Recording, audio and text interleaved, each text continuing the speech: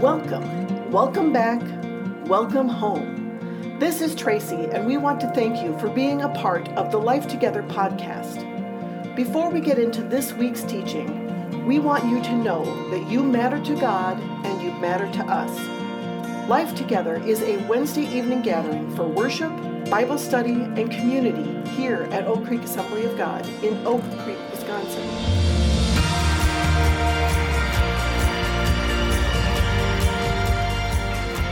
Tonight is week number 2 in a 6-week series walking through the book of Ecclesiastes. Last week we talked about the problem of time.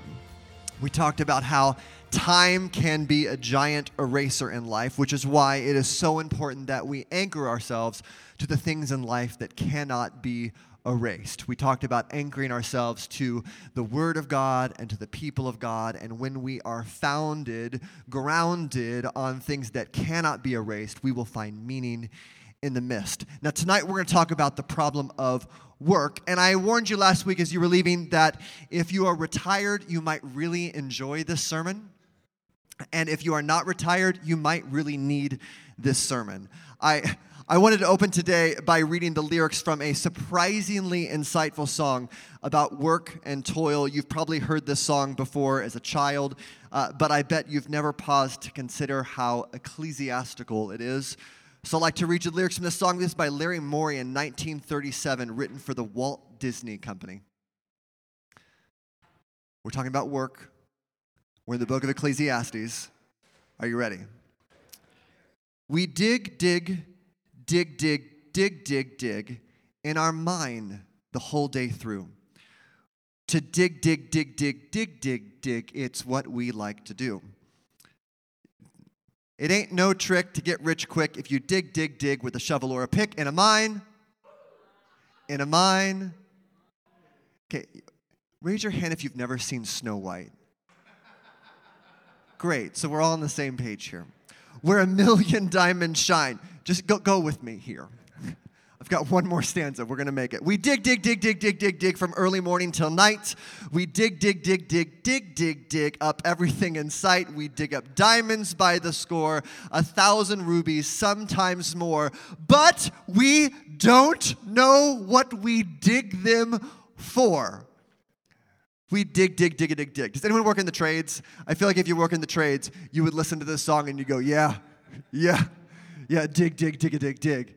And that's where we're going to be at. My first job was watering palm trees at my church that I grew up with in Mesa, Arizona.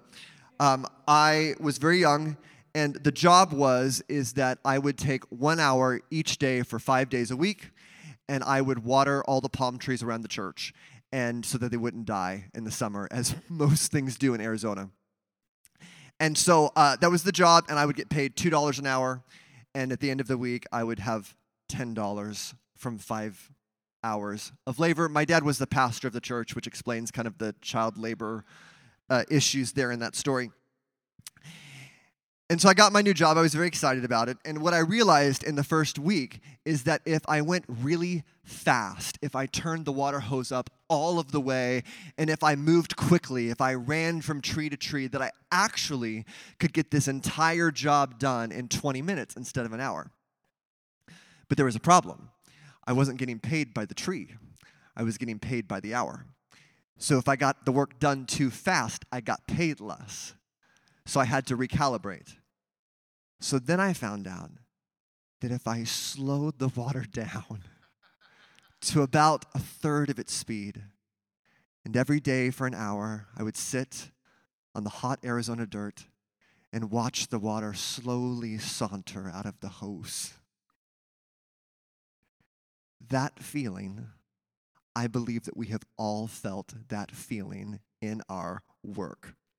Whether you've worked in a major corporation in the trades and education or in the home, whether you're a full-time student, self-employed, an hourly employee, or a CEO, we've all felt that. And that feeling, that exhaustion, that sweat, that frustration of work, Ecclesiastes has a word for it. It's a Hebrew word, and that word is havel. Good job. Extra bonus points for being here last week.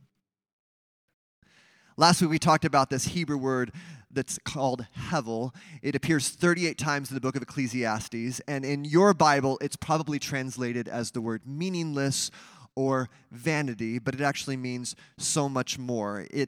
Hevel is fleeting like a mist. It is an enigma like a vapor. So much of this life can feel like hevel, but we believe that God wants all of his children to find meaning in the mist. Let's turn in our Bibles tonight to the book of Ecclesiastes. We're going to begin in chapter 2, verses 22 and 23. The word of God says this. So, what do we people get in this life from all of their hard work and anxiety?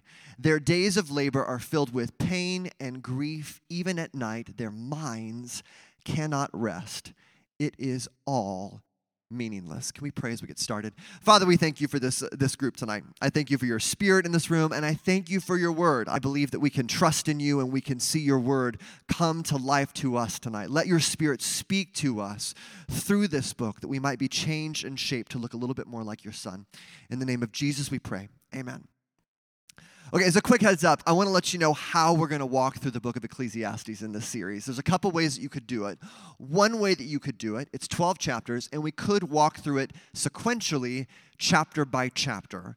But if you did that, you would notice that many of the topics in the book of Ecclesiastes keep appearing. So it might talk about the problem of work in chapters 2 and 4 and 8. And then it might talk about the problems of wisdom in chapters 3 and 5 and 7. And so instead of walking through the book sequentially, we're going to work through the book in the next 6 weeks by topics.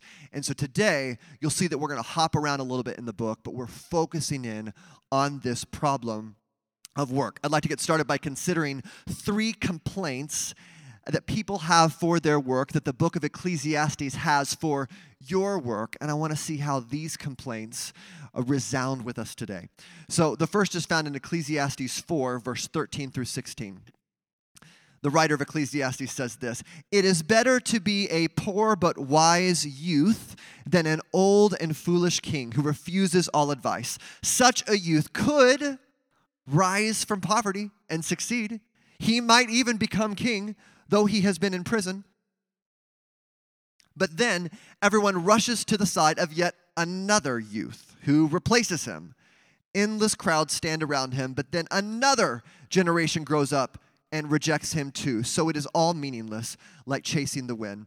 The complaint number 1 I want to look at tonight is the complaint of, I want more recognition. You know, this passage says that it is better to be a poor, wise youth. Why?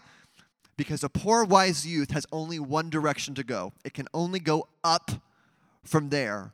It's only going to get better. And this is the American dream. This is the road to recognition. And for most of us in our lives, I think I felt this way. I think we've all felt this way. The desire, the complaint that with our work, wouldn't it be great if we just had a little more recognition? For most people, recognition shows up in 2 buckets.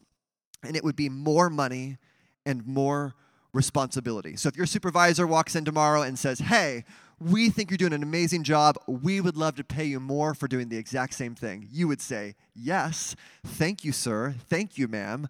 I'm so glad to be recognized, and you're showing me that recognition through money." That's a powerful way. I think we would all say yes to this. The other way would be with more responsibility. If your supervisor walked in tomorrow and said, "Hey, I want to let you know I'm retiring and I want you to take my job because we think that you're doing so good at what you're doing now, we think you can handle more responsibility and you will be even more successful with more on your plate." That would be a compliment. We would receive that. And if you think back, to when you were 5, I bet that your dream job was something very wholesome. You know, I want to be a firefighter and an artist, a teacher. I bet by the time that you were 15, your dream job had a better paycheck attached to it. I think that by the time you were a dream job, it'd be like, I want to be a professional athlete. I want to be a movie star. I want to be a personal injury lawyer. You know what I mean? Like something. Like somewhere in your brain, you realize that if I'm going to have the money that I want, then this is what the top actually looks like. Like this is where I really want to go. And the writer of Ecclesiastes says, okay, if you think that more recognition is going to bring you contentment, if you think that more recognition is going to bring you meaning in life, more money, more responsibility, let's play the card. The writer of Ecclesiastes says, let's work this out. Let's see what this is. Okay, so what if you got all the recognition you ever wanted? What if you were a poor but wise youth who then everything went really, really well for? You would advance and advance. You'd get more recognition and more recognition until you were king, until you were Jeff Bezos or the president or the greatest athlete of all time or the highest paid personal injury lawyer. And you made it. And you had all of the recognition that you could ever imagine. What happens next? And the writer of Ecclesiastes tells us what would happen next. If you rose all the way to the top, if you got everything that you wanted, in a second, someone would come up behind you and take you out of your throne. That it only lasts for a moment, and then you would lose everything. We chase after recognition, but what if recognition is hevel? What if chasing after recognition will leave you lost in the mist? Let's move to Ecclesiastes chapter 6 and look for our second complaint. Verses 1 and 2 of chapter 6 says this: "There is another serious tragedy I have seen under the sun, and it weighs heavily on humanity. God gives some people great wealth and honor and everything they could ever want, but then he doesn't give them the chance to enjoy these things. They die, and someone else, even a stranger, ends up enjoying their wealth. This is meaningless, a sickening tragedy." The second complaint is, I want more freedom. This week, the CEO of Disney ordered all of their at-home employees back into the office. And so they are back at least 4 days a week, back in the office. And, does anyone work at home in the room? I know you're there. Don't be shy. We see you. Congratulations. We love you all, but we talk about you behind your backs. Do you know what the most magical place on earth is? My house, in my pajamas. Like the idea of slowly working into a workday about 10 a.m., taking a 2-hour lunch, and then wrapping things up early at 3 p.m. That sounds great. For most people, freedom shows up in 2 buckets. And the first would be time, and the second one would be money. I want the time to do the things that I want to do, and then I also want the money so that I can afford to do the things that I want to do. Ecclesiastes says you might get one, but you're not going to get both. If you want money to do the things that you want to do, it is going to cost you time. You are going to work a lot of hours, going the extra mile, impressing the boss, starting your own business, working your side hustle. But if you get that money, it is going to cost you time. It will rob you of your freedom of time. And if you want time, well, then it's going to cost you money. If you shortchange your education, if you start phoning it in at work, if you go from part-time instead of full-time, if you will have less money, and if you get fired, you'll have all the time in the world, but no money. So, which life do you want to live? And I hear you. I feel like some of this message is for all of us in the room. And then me, being a man, I feel like there's some man things in here that are very well to us. And I can hear all of the arrogant men in the room being like, I can do it. I can have it all. Money and time. I can do it. I can manage it. I can be the one guy that figures it out. I can be the one guy that makes it happen. And if you are the one person that goes, hey, I got this. I can have both money and time. I think the writer of Ecclesiastes wants to kind of lean in and just slap you in the face and say, no, you're not going to get both. It's going to be one or the other. You're either going to have money or you're going to have time. And when you keep pushing for that freedom, when you keep saying, man, if I just had more freedom, if I just had the money and time to enjoy my life, then I'd figure everything out. And Ecclesiastes says, it's all hevel. You're not going to get there. You might get one, but you're not going to get both. And maybe your desiring for freedom is just leading you farther into the mist.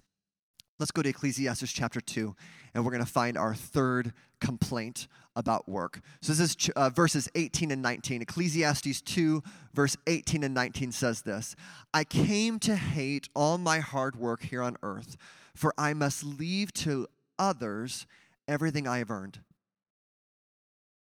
And who can tell whether my successors will be wise or foolish, yet they will control everything I have gained by my skill and hard work under the sun. How meaningless. The third complaint is this: I want legacy. You know, many workers reach this point in their careers where their priorities shift. Maybe in their younger years, it was about pursuing recognition or freedom, but now recognition and freedom aren't at the top of the list. The value shift looks like this. It's not about the money, it's about providing for the people that they love. It's not about the promotion, it's about doing work that really matters, work that improves the lives of the people around them. It's not about what they can take, it's about what they leave behind. One thing I love about this group is the generational spread that we have in the room. And I've got people in this room who are in that first 5 or 10 years of a building career. I feel like in your 20s and 30s, it is go time. It is time for you to take the extra job, to do the extra education, and to really push and strain to build that life. Those that are in their 40s and 50s are kind of in that thriving spot where someone's actually starting to listen to what you have to say at work, where there are management opportunities, leadership opportunities that are opening for you, and someone is no longer treating you just for your physical strength, but they're beginning to treat you with value because of what you think and because of your mind and your talent and your skill. And then I've got those in the room who are in their 60s, 70s, and 80s. And that's where you often see this transition that says, man, I've fought some battles and I don't need to fight the battles anymore. You know, I've built some stuff and I don't need to build things anymore. But I'm beginning to think more about what I'm going to leave behind. You know, if you're an employer, those kinds of people would make really great employees. People who believe in the work that they're doing, people who have higher ambitions than just one more promotion or one more perk. I'm sure that we've all heard many sermons about leaving a legacy, and they might use language like this: how will you be remembered? What will people say about you after you're gone? What will you leave behind? Building a legacy sounds like a great thing, and there is much value in building a godly legacy. But I want you to think about those words that I just said, and where was the center of those goals? Where was those motivations when I say, what will you leave behind? How will you be remembered? And as much as we all can strive for a legacy, I would like to think that maybe in this one complaint that the writer of Ecclesiastes might leave us alone, but he doesn't. He says, listen, you could spend your whole life building something that is truly good, and when you're gone, it could disappear like a mist. You could spend your whole life building an orphanage for children in a third world country, and 2 years after you die, it gets mismanaged and it's gone. You could work your whole life to build up enough finances to fund your family for generations, and one idiot son-in-law could ruin it all. Don't name any names. It's a noble thing to leave something good behind, yes, but becoming consumed with legacy can also be an arrogant battle with time, a futile refusal to be erased, a stubborn resistance of the sovereignty of God. Ecclesiastes says, what if even legacy is hevel? What if becoming consumed with what you leave behind will leave you lost in the mist? I want to remind ourselves of the 3 complaints we've listed tonight. I want more recognition, I want more freedom, and I want legacy. I want to tell you that working on this sermon, every single one of these has just hit me in the face, because I'm a person who from a very young age has been a very driven person. I am the nerd who stays after school, who tries to get not just an A, but an A+. I'm the person who kind of I would be bored if I was just working 40 hours a week. Like, I'm always pushing, and when I check my heart for the presence of these three motivations, I have to tell you that at different times in my life, they've all been there. And I think most of us can see some percentage of these motivations at work in our work. When we come home at the end of the day and we go, man, I just want more recognition. Man, if I could just have more freedom. If I could just know that I was going to be a legacy, that they were going to be talking about me for generations after I left. If I could just get those things, it would help bring meaning in my life. And the voice of God wants to speak to us tonight and say, stop. You're just moving further into the mist. This is the problem of work. There's so much strain and sweat and exhaustion, and our hearts are hungry for meaning. So, if that's not the way, then how do we find meaning in our work? I believe that God has called every man and woman to labor. There is deep purpose in our struggle. Whenever Mandy and I sit down with a young couple for premarital counseling, one of the themes that we'll talk about with them often is that God did not give you marriage to make you happy, but God gave you marriage to make you holy. That in the refinement of time, that the goal of the marriage wasn't just to have fun, but the goal of the marriage was that through the struggle of your marriage, you will sharpen each other, and as the years go by, each one of you will begin to look more like Christ because of your marriage. I think the exact same thing would be true with your work. I don't think that God gave you work to make you happy. I think that God gave you work to make you holy. That through the struggle, through the long days and the sweat and the frustration and the good bosses and the bad bosses and the easy days and the hard days, you will learn and be shaped and be humbled and be strengthened and be renewed and be encouraged and be made more resilient and be made more compassionate and be made more Christ-like. Jesus said, you cannot serve two masters. We will either use our work to serve God, or we will start serving our work. You know, one of the most well-known passages in the whole book of Ecclesiastes is in Ecclesiastes chapter 3.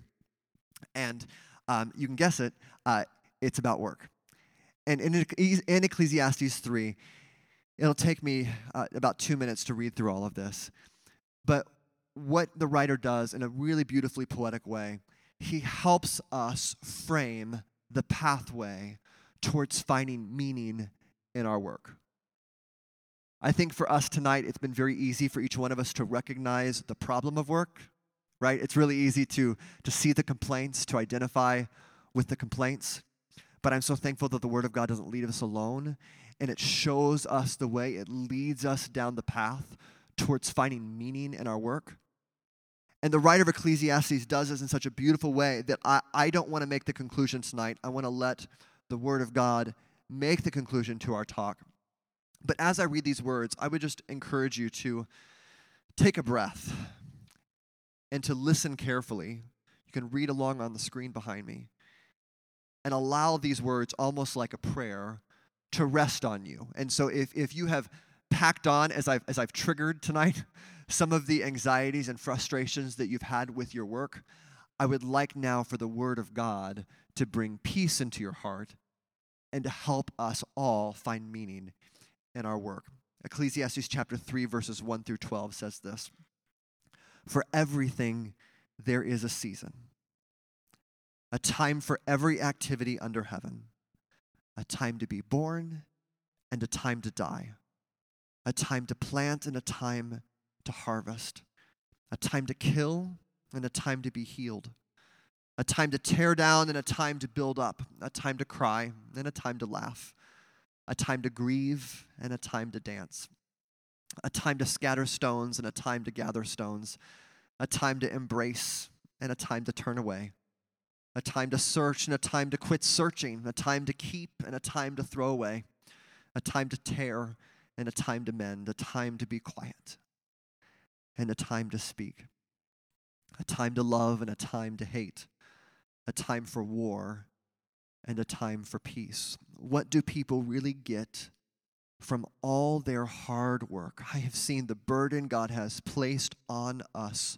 all, yet God has made everything beautiful in its own time. He has planted eternity in the human heart, but even so, people cannot see the whole scope of God's work from beginning to end.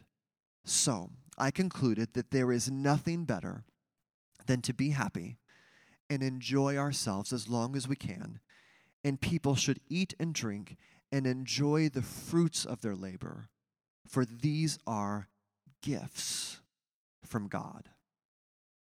Can I tell you about the trees I used to water? So, the property of the church was 1 acre, and this is in Mesa, Arizona.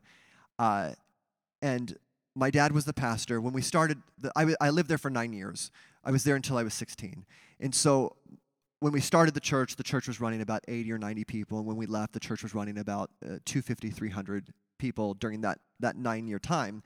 And God had placed a vision on my dad's heart for future growth for the church.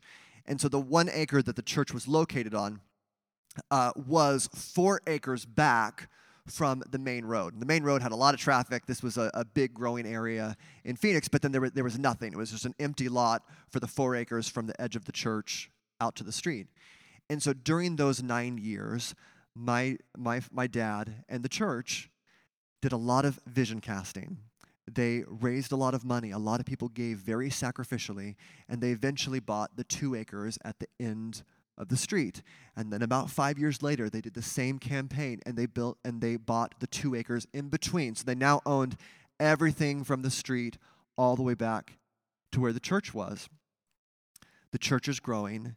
And then when I'm about 16, Dad sits us down on the couch, and Dad says, "Hey, I think God's calling us, as a family, and him as a teacher, to be a Bible professor." So at that point, when we were 16, we left Arizona. We moved to Springfield, Missouri, and my dad he's retiring next year. So he'll then have spent 25 years as a college Bible professor. And there was this dream that was unfinished.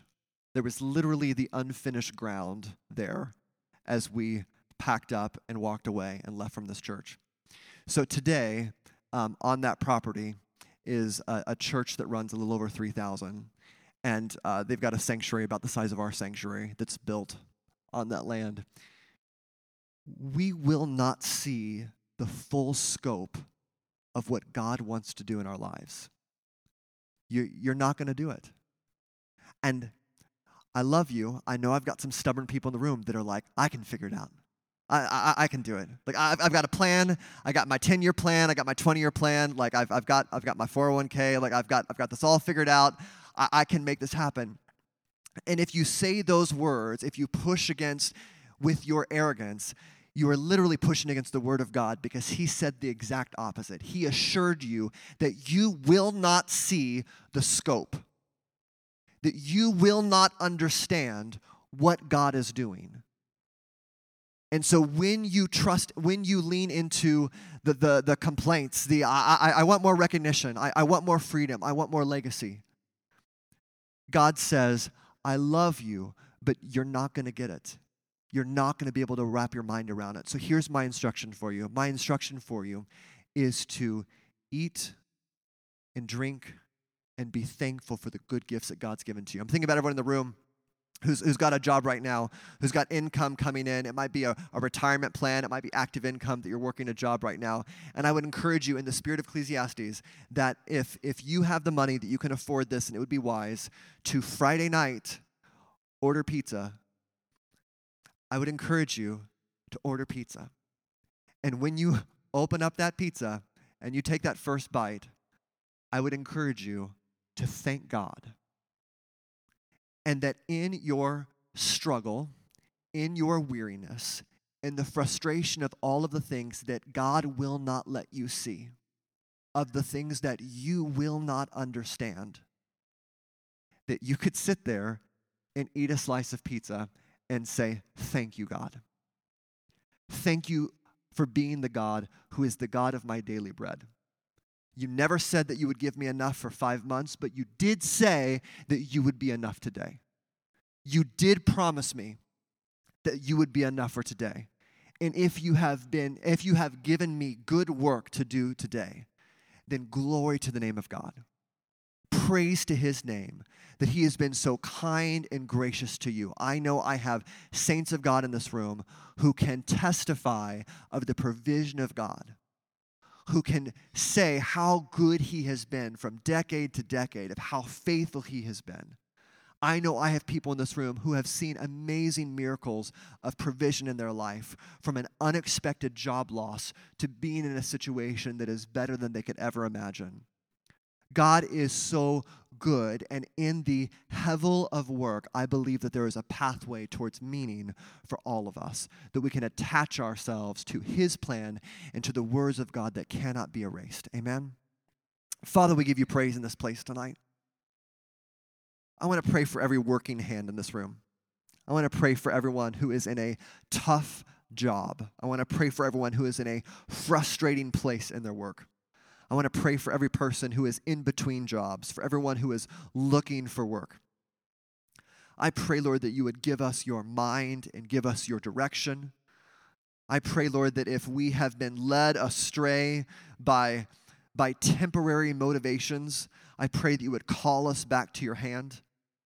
I pray, Lord, that you would speak to us in the difficult decisions that need to be made, in the unsure steps that we can have, knowing that we can't see the scope, that we won't understand it, but that we can trust in you, we can listen to you, and we can lean on the one who sees all things, who knows all things, and who cares for every detail of our lives.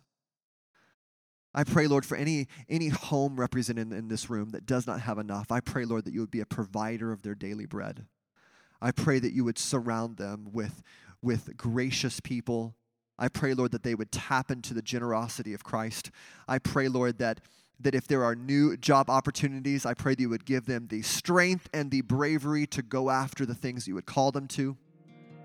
I pray that you would encourage anyone who feels less than in their workplace, anyone who feels unworthy in their workplace, and that you would challenge us to rise up and to grow and to be the leaders in our workplaces and in our communities that you've called us to be. I thank you for this night. I thank you that you have been so good to us. And I pray that as we leave this room, I pray that you would help us to take your spirit with us. In the name of Jesus, we pray. And everyone said, amen. Thank you so much for being with us for the Life Together podcast. It's even better when we get to see you in person. You are invited to join us on Wednesday evenings here at Oak Creek Assembly of God. We are a church that exists to reach our world for Christ as we lead people to discover and become who God has created them to be. Find us online at oakcreekag.org.